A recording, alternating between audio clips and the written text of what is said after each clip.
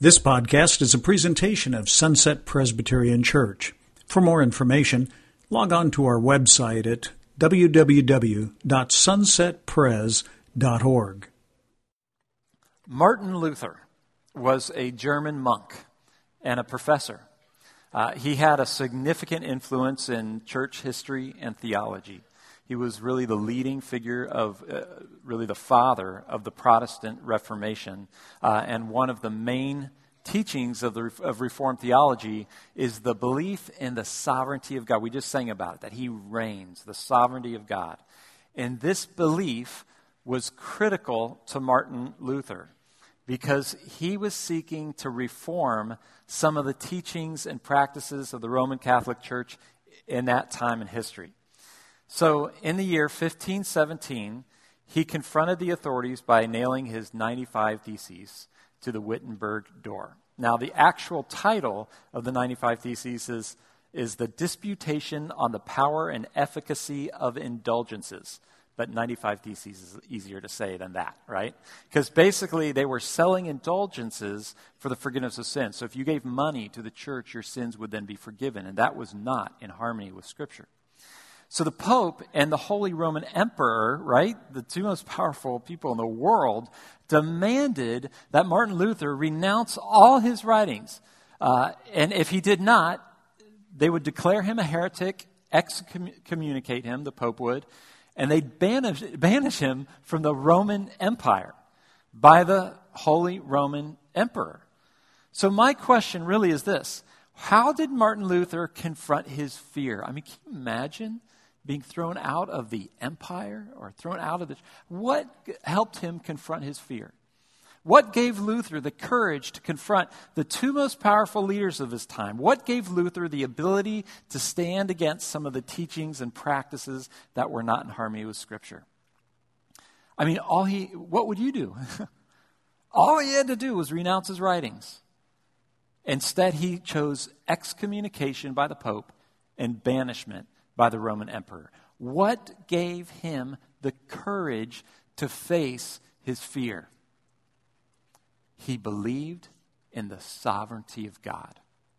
He believed that the Lord reigns above all things. God is above all rulers, above all powers, above all principalities. That's what gave him the courage to face his fears. So how about you? Are you facing something that is causing fear? Are we as a church living in fear? What helps us face our fears? Today, we're going to look at and hopefully sing the Song of Moses. And it's a song that's all about the sovereignty of God. It is a song that causes us to praise God as the Lord who reigns forever and ever and ever. And when we put our trust in this God who reigns above all things, then we can have courage and hope when we're afraid. So let's pray and ask the Lord to help us. Heavenly Father, just thank you so much that you are here with us. And Lord, we confess our belief that you reign, that you are sovereign, that you reign forever and ever. And I pray, Lord, that through your Holy Spirit, that confession would not just be a belief and a confession, but that we would experience you reigning in our lives. So, Father, bless this time. Bless this time, we pray in Jesus' name. And all God's people said. All right, before we look at the Song of Moses in Exodus 15, I'd like to share about the context that led up to the song. So the Israelites, in the book of Exodus, the Israelites had been brutally oppressed as slaves in Egypt. And God heard their cry for help. And then God promises to deliver them out of slavery in Egypt. That's what Exodus is all about. God delivers them out of slavery in Egypt.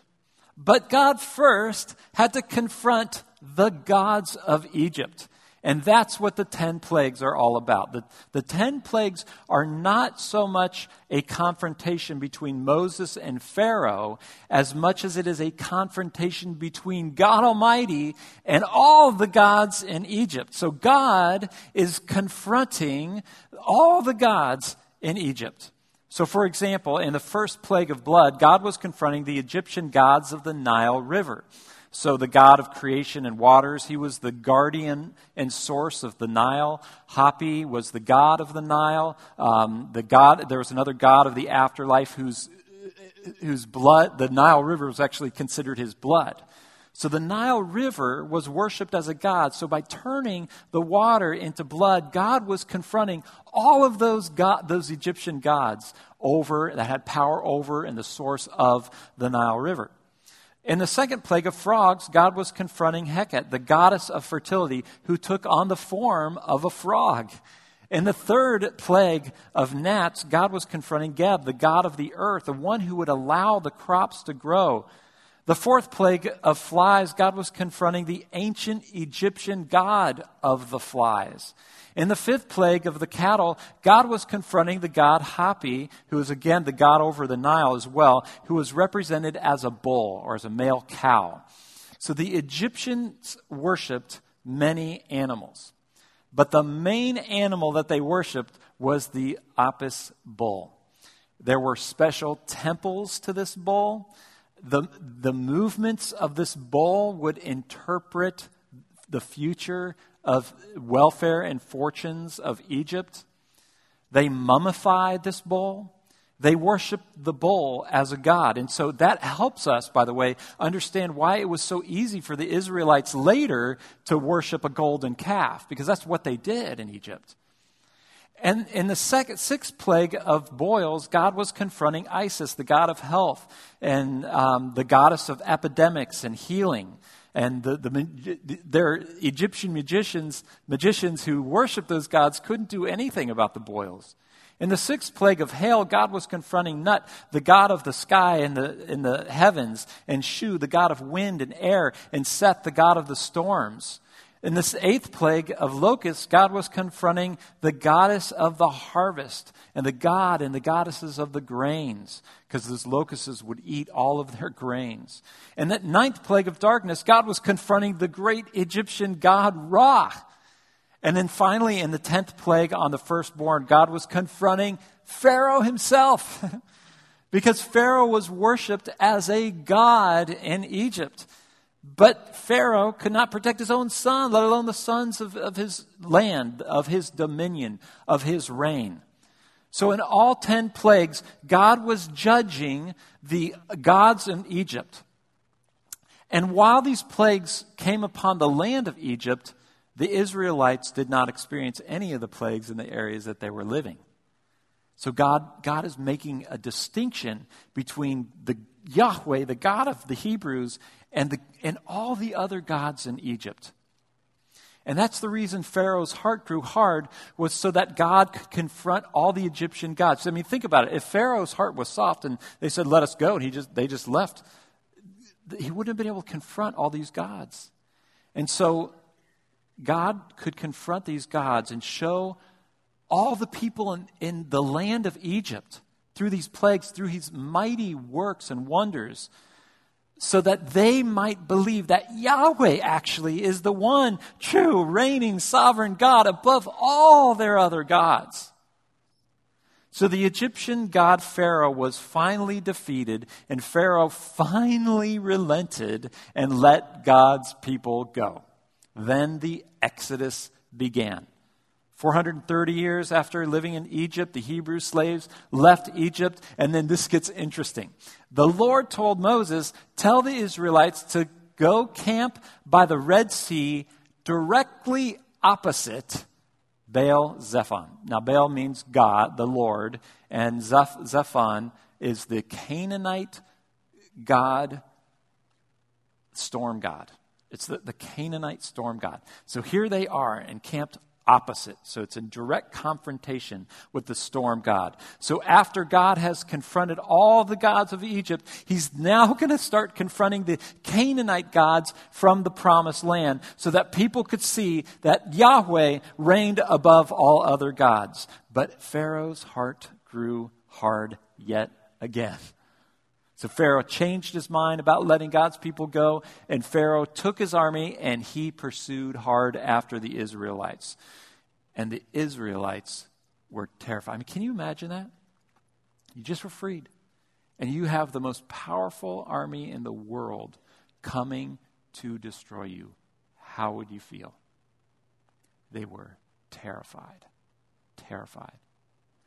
So Moses says, do not be afraid. Can we say that? Do not be afraid. Why? Stand firm, he says. And you will see the deliverance that God has promised. The deliverance the Lord will bring today. The Lord will fight for you. You only need to be still. And now this is the big event that we will sing about. The crossing of the Red Sea.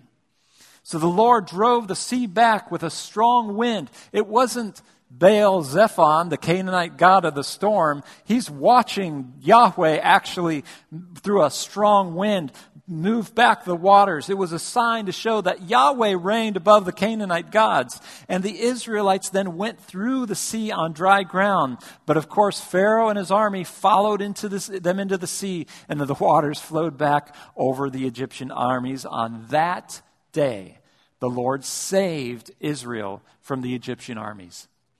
And because the Israelites saw the great power of the Lord, they put their trust in him. And what do you think that they did as soon as they got to the other side? What would you do? Thank you, whoever that was. Sing, of course. And now we come to the song that Moses sings. And again, let's put ourselves into the shoes of the Israelites. They were terrified.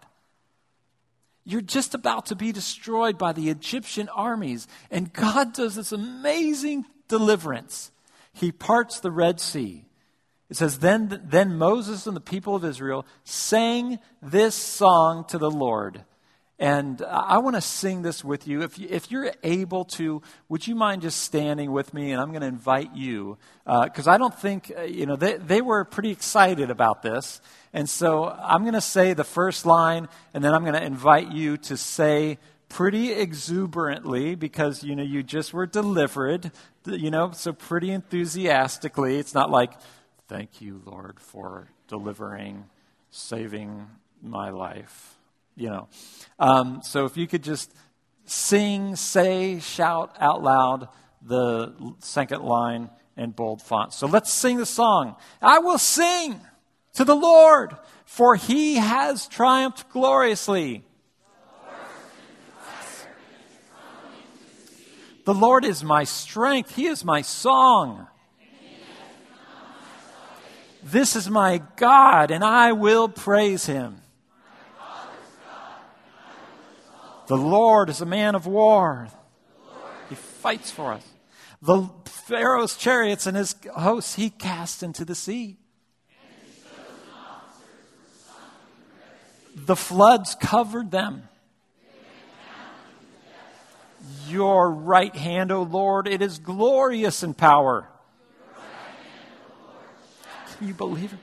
In the greatness of your majesty, you overthrow our adversaries. Unbelievable. I love this. At the blast of your nostrils. That's a good song lyric. Come on. Put a nostril in your next song. At the blast of your nostrils, the water piles up.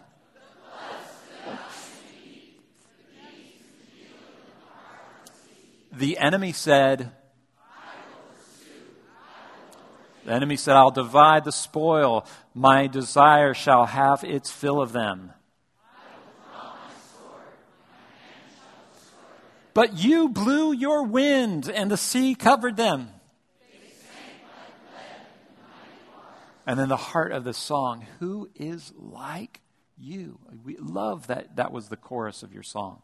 Who is like you, O Lord? I mean, are you like Ra, the Egyptian god Ra, or all those Egyptian gods, or the bull Apis? I mean, who is like you among all the other gods?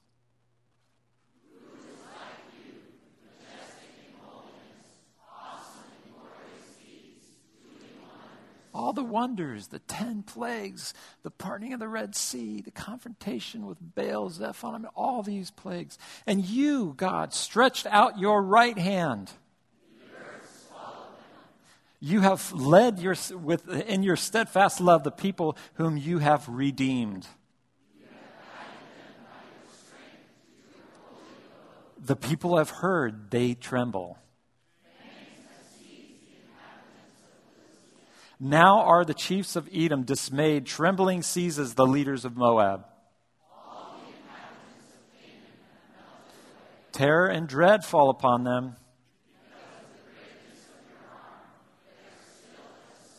Till your people, O Lord, pass by. You will bring them in and plant them on your holy mountain. The sanctuary, O Lord, which your hands have established. The Lord will reign forever and ever. Let's say that again. The Lord will reign forever. Okay, now we celebrate. Okay. Okay, you can be seated. The last line of the song is the chorus. The Lord God, the Lord, the Yahweh, reigns forever and ever. This is a song. Moses and the people of Israel sang a song, I will sing. And it's a praise song. They sing, my God, whom I'm going to praise you. The first praise song in the Bible. My Father's God, I'm going to exalt you. I'm going to praise you. It's a praise song to the Lord. The Lord is my song. Who is like the Lord? Who is like the Lord? Majestic.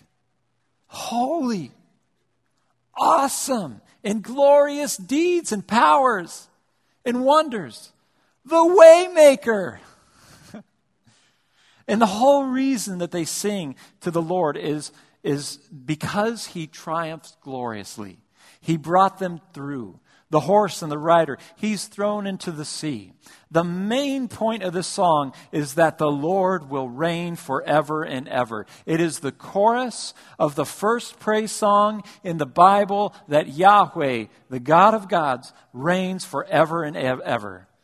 And the main point of the Exodus story and the main point of the 10 plagues is that God reigns above the Egyptian gods. He reigns above Pharaoh. He reigns above the Egyptian armies. He reigns above the Canaanite gods. He reigns above all our fears and doubts. He reigns above it all. Now, this song has 3 main themes that they sang in the verses. And I just want to look at these 3 themes and how this song points to Jesus. So the first theme that we see is that God redeemed Israel out of slavery. Notice the language in these verses. He's led them with steadfast love, the people whom He has, what's the word? And whom you have what? Redeemed. That's where we get this language of redemption and purchase. The word redeem is the language of slavery. That you can buy back a slave, that you can purchase them out of slavery into freedom. And that is exactly what God did. He set them free. But He not only redeems them as slaves and sets them free, God also saved Israel from their enemies. So again, you remember Pharaoh sent his armies. And the enemies were all confident. I'm going to pursue them, they would say. I'm going to overtake them.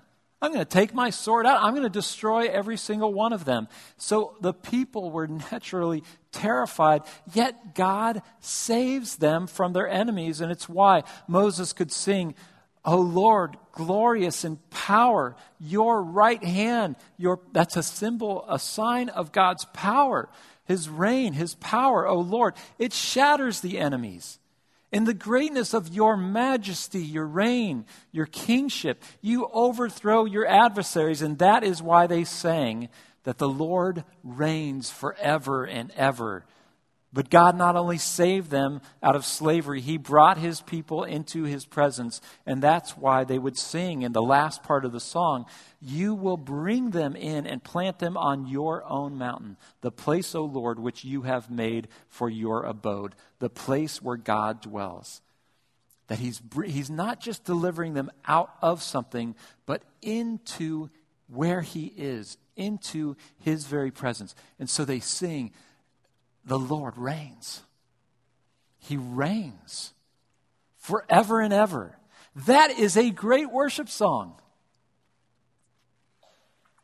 It's the first worship song of the Bible. A praise song. The Lord God reigns. Lord God, you redeem us.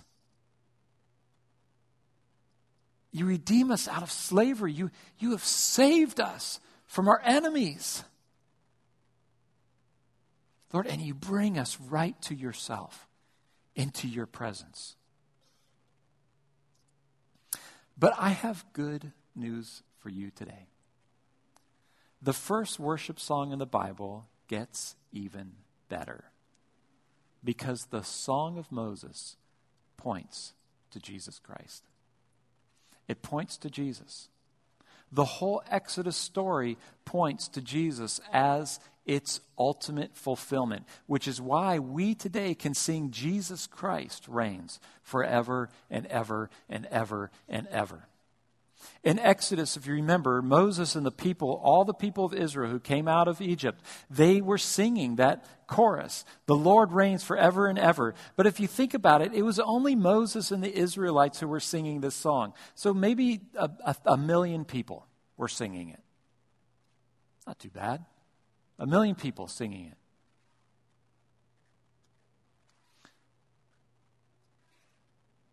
But the chorus ultimately points to Jesus. Because in Revelation 11, we hear that a great multitude of voices in heaven are singing. A great multitude of voices, trillions upon trillions of angels are singing, the kingdom of the world has become the kingdom of our Lord and of His Christ, and He shall reign for... You know that tune. Jesus Christ reigns forever and ever. You see, Moses sang about God redeeming His people out of slavery in Egypt. But God has done a greater thing in Jesus, because Jesus has redeemed all people out of the greater slavery. You know, Martin Luther's life was changed by reading one book. Do you know what it was? Romans, that's right. It changed his life forever. He learned that salvation is a free gift of God's grace through faith in Jesus. And he learned this by reading Romans, in particular Romans 3, 23 to 25. It's considered the gospel in a sentence. And it goes like this: for all have sinned and fall short of the glory of God. Right? The glory and presence of God. Can anyone attain that glory of God's very presence? We all fall just a little, we fall short. Everyone sees that. But with that, with our sin, we are made right. We are justified by God's grace, and it's given as a gift. Not anything we do to earn it. It's just God's gift. It's His grace. That's what turned Martin Luther around, and it's through the redemption. Do you see that word? No, not up there. Redemption. That is Christ Jesus. Now, where do we get that word redemption from? It's the story of the Exodus. The redemption that is Christ Jesus, whom God put forward as a propitiation by His blood, meaning what He did on the cross, that we receive God's justification. We receive this gift simply by what Jesus Jesus has done on the cross, and it is received through our trust in Jesus Christ. God has redeemed the people of Israel out of slavery in Egypt, but he's done a greater thing in Jesus. Jesus has redeemed all people out of a greater slavery of our sin. Jesus Christ reigns forever and ever and ever and ever. Amen. Moses sang about how God saved the Israelites from their enemies, that Egyptian army. But God has done a greater thing in Jesus, because Jesus has saved all people from a greater enemy. It's an enemy that is far more powerful than Pharaoh and the Egyptian army and the Egyptian gods. Who is our greater enemy? Peter says, your adversary, the devil, prowls around like a roaring lion seeking to devour. That's what the enemy does. The opponent of all the goodness of God seeks to destroy. And that's why John says, it's for this purpose that the Son of God, that is Jesus, was made manifest. God's Son was revealed, that Jesus might destroy the works of the devil. That's why he came, not just to forgive us for our sins, but to confront evil itself. And that's why John sees in Revelation 12 a vision of Satan being thrown down to earth. It goes like this. The great dragon was thrown down, that ancient serpent, going all the way back to Genesis, who is called the devil, who is called the Satan, who's called the deceiver of the whole world. He is thrown down to the earth, and his angels with him are thrown down. They are thrown down. They lose their power. That is Jesus. He does not just conquer the Egyptian army, he conquers evil itself. Jesus reigns forever and ever and ever and ever and ever and ever. Amen, amen. And not only that, Moses, who sang about how God brought his people out of Egypt and into his presence, but God's going to do a greater thing in Jesus, because Jesus doesn't just bring his people into God's presence, he actually brings God's presence to us. That's why in Revelation 21, John sees this vision of heaven and the new Jerusalem coming out of heaven, and God on the throne saying, behold, my dwelling place is with you. That's my first breath prayer when I wake up every morning. I breathe in, and I say, breathe 3 breaths. Remember God the Father. Second breath, God the Son. Third is God the Holy Spirit. And I breathe in, remember God the Father. And I say, behold, my dwelling place is with you, Steve. Can you believe that? That's why Paul in 1 Corinthians 3 says, do you not know that you are God's temple and that God's Spirit dwells in you? Jesus reigns forever and ever and ever. Jesus redeems us out of a greater slavery of sin. He saves us from a greater enemy. Jesus brings us into his presence. Therefore, we have nothing to fear. And that's something to sing about. You know, I want to encourage you this week to write a song. Okay, write a poem. Okay, write a prayer. Write a song. Write a poem. Write a prayer. Confess your fears. Confess your sin. And praise God that he reigns above it all. Praise Jesus Christ in this prayer. Praise him that he reigns above it all forever and ever. And maybe ask him to redeem you out of something. Or to save you from something. Or to deliver you into something. Or maybe you want to thank him in advance. Thank him for redeeming you in advance for something you need rescuing from.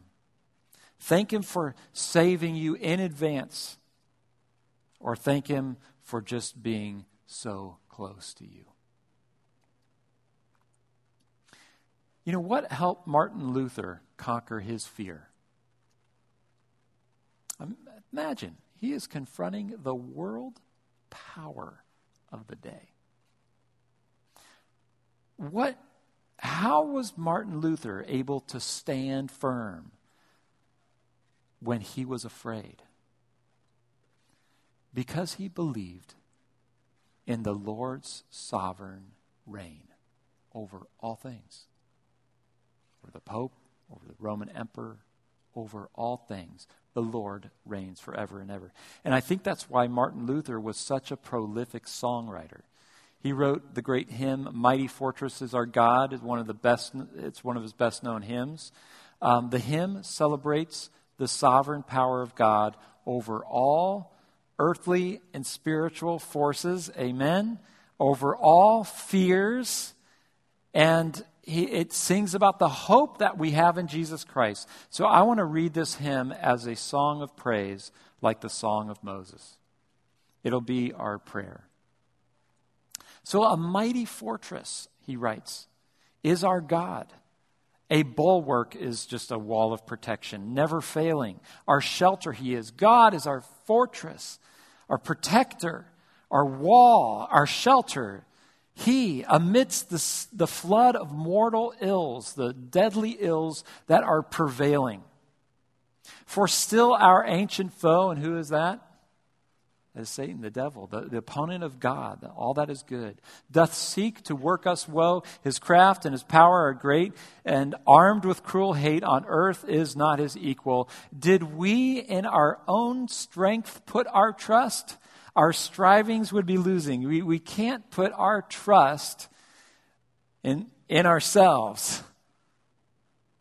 Were it not the right man on our side, the man of God's own choosing. Well, who does ask who that may be? Who is it? Yes, it's Christ Jesus. It is he. Lord Sabaoth, that is the Lord of the armies, is his name. From age to age the same. And he must win the battle. And though this world with devils fill should threaten to undo us, we will what? We will not fear. Imagine what he was facing. Imagine what we face. Imagine what the Israelites faced with the Egyptian armies on their back. We will not fear, for God hath willed his truth to triumph through us. And the prince of darkness, the devil, grim, we tremble, not for him. No fear there. His rage we can endure, for lo, his doom is sure. With one word, Jesus shall fell him. I love that. It's maybe thinking back when Jesus, confronted the demon. With one little word, go. Boom.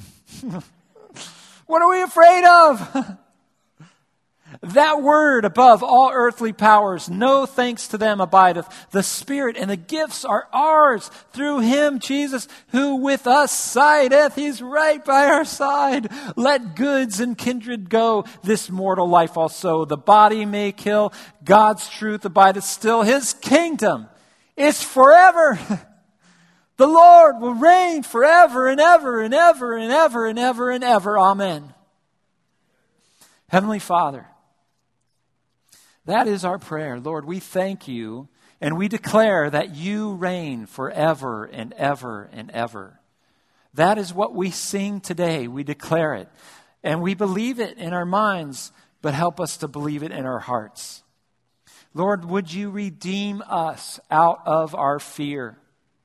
We cast fear aside in the name of Jesus. We ask that you would save us from anything that causes fear in our life.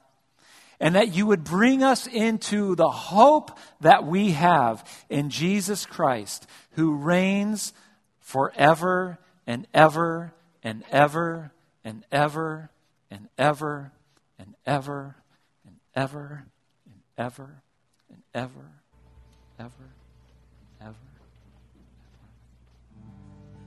Sunset Church is a house of prayer for all nations, and if anyone would like prayer, elders and prayer ministers will be here after the benediction.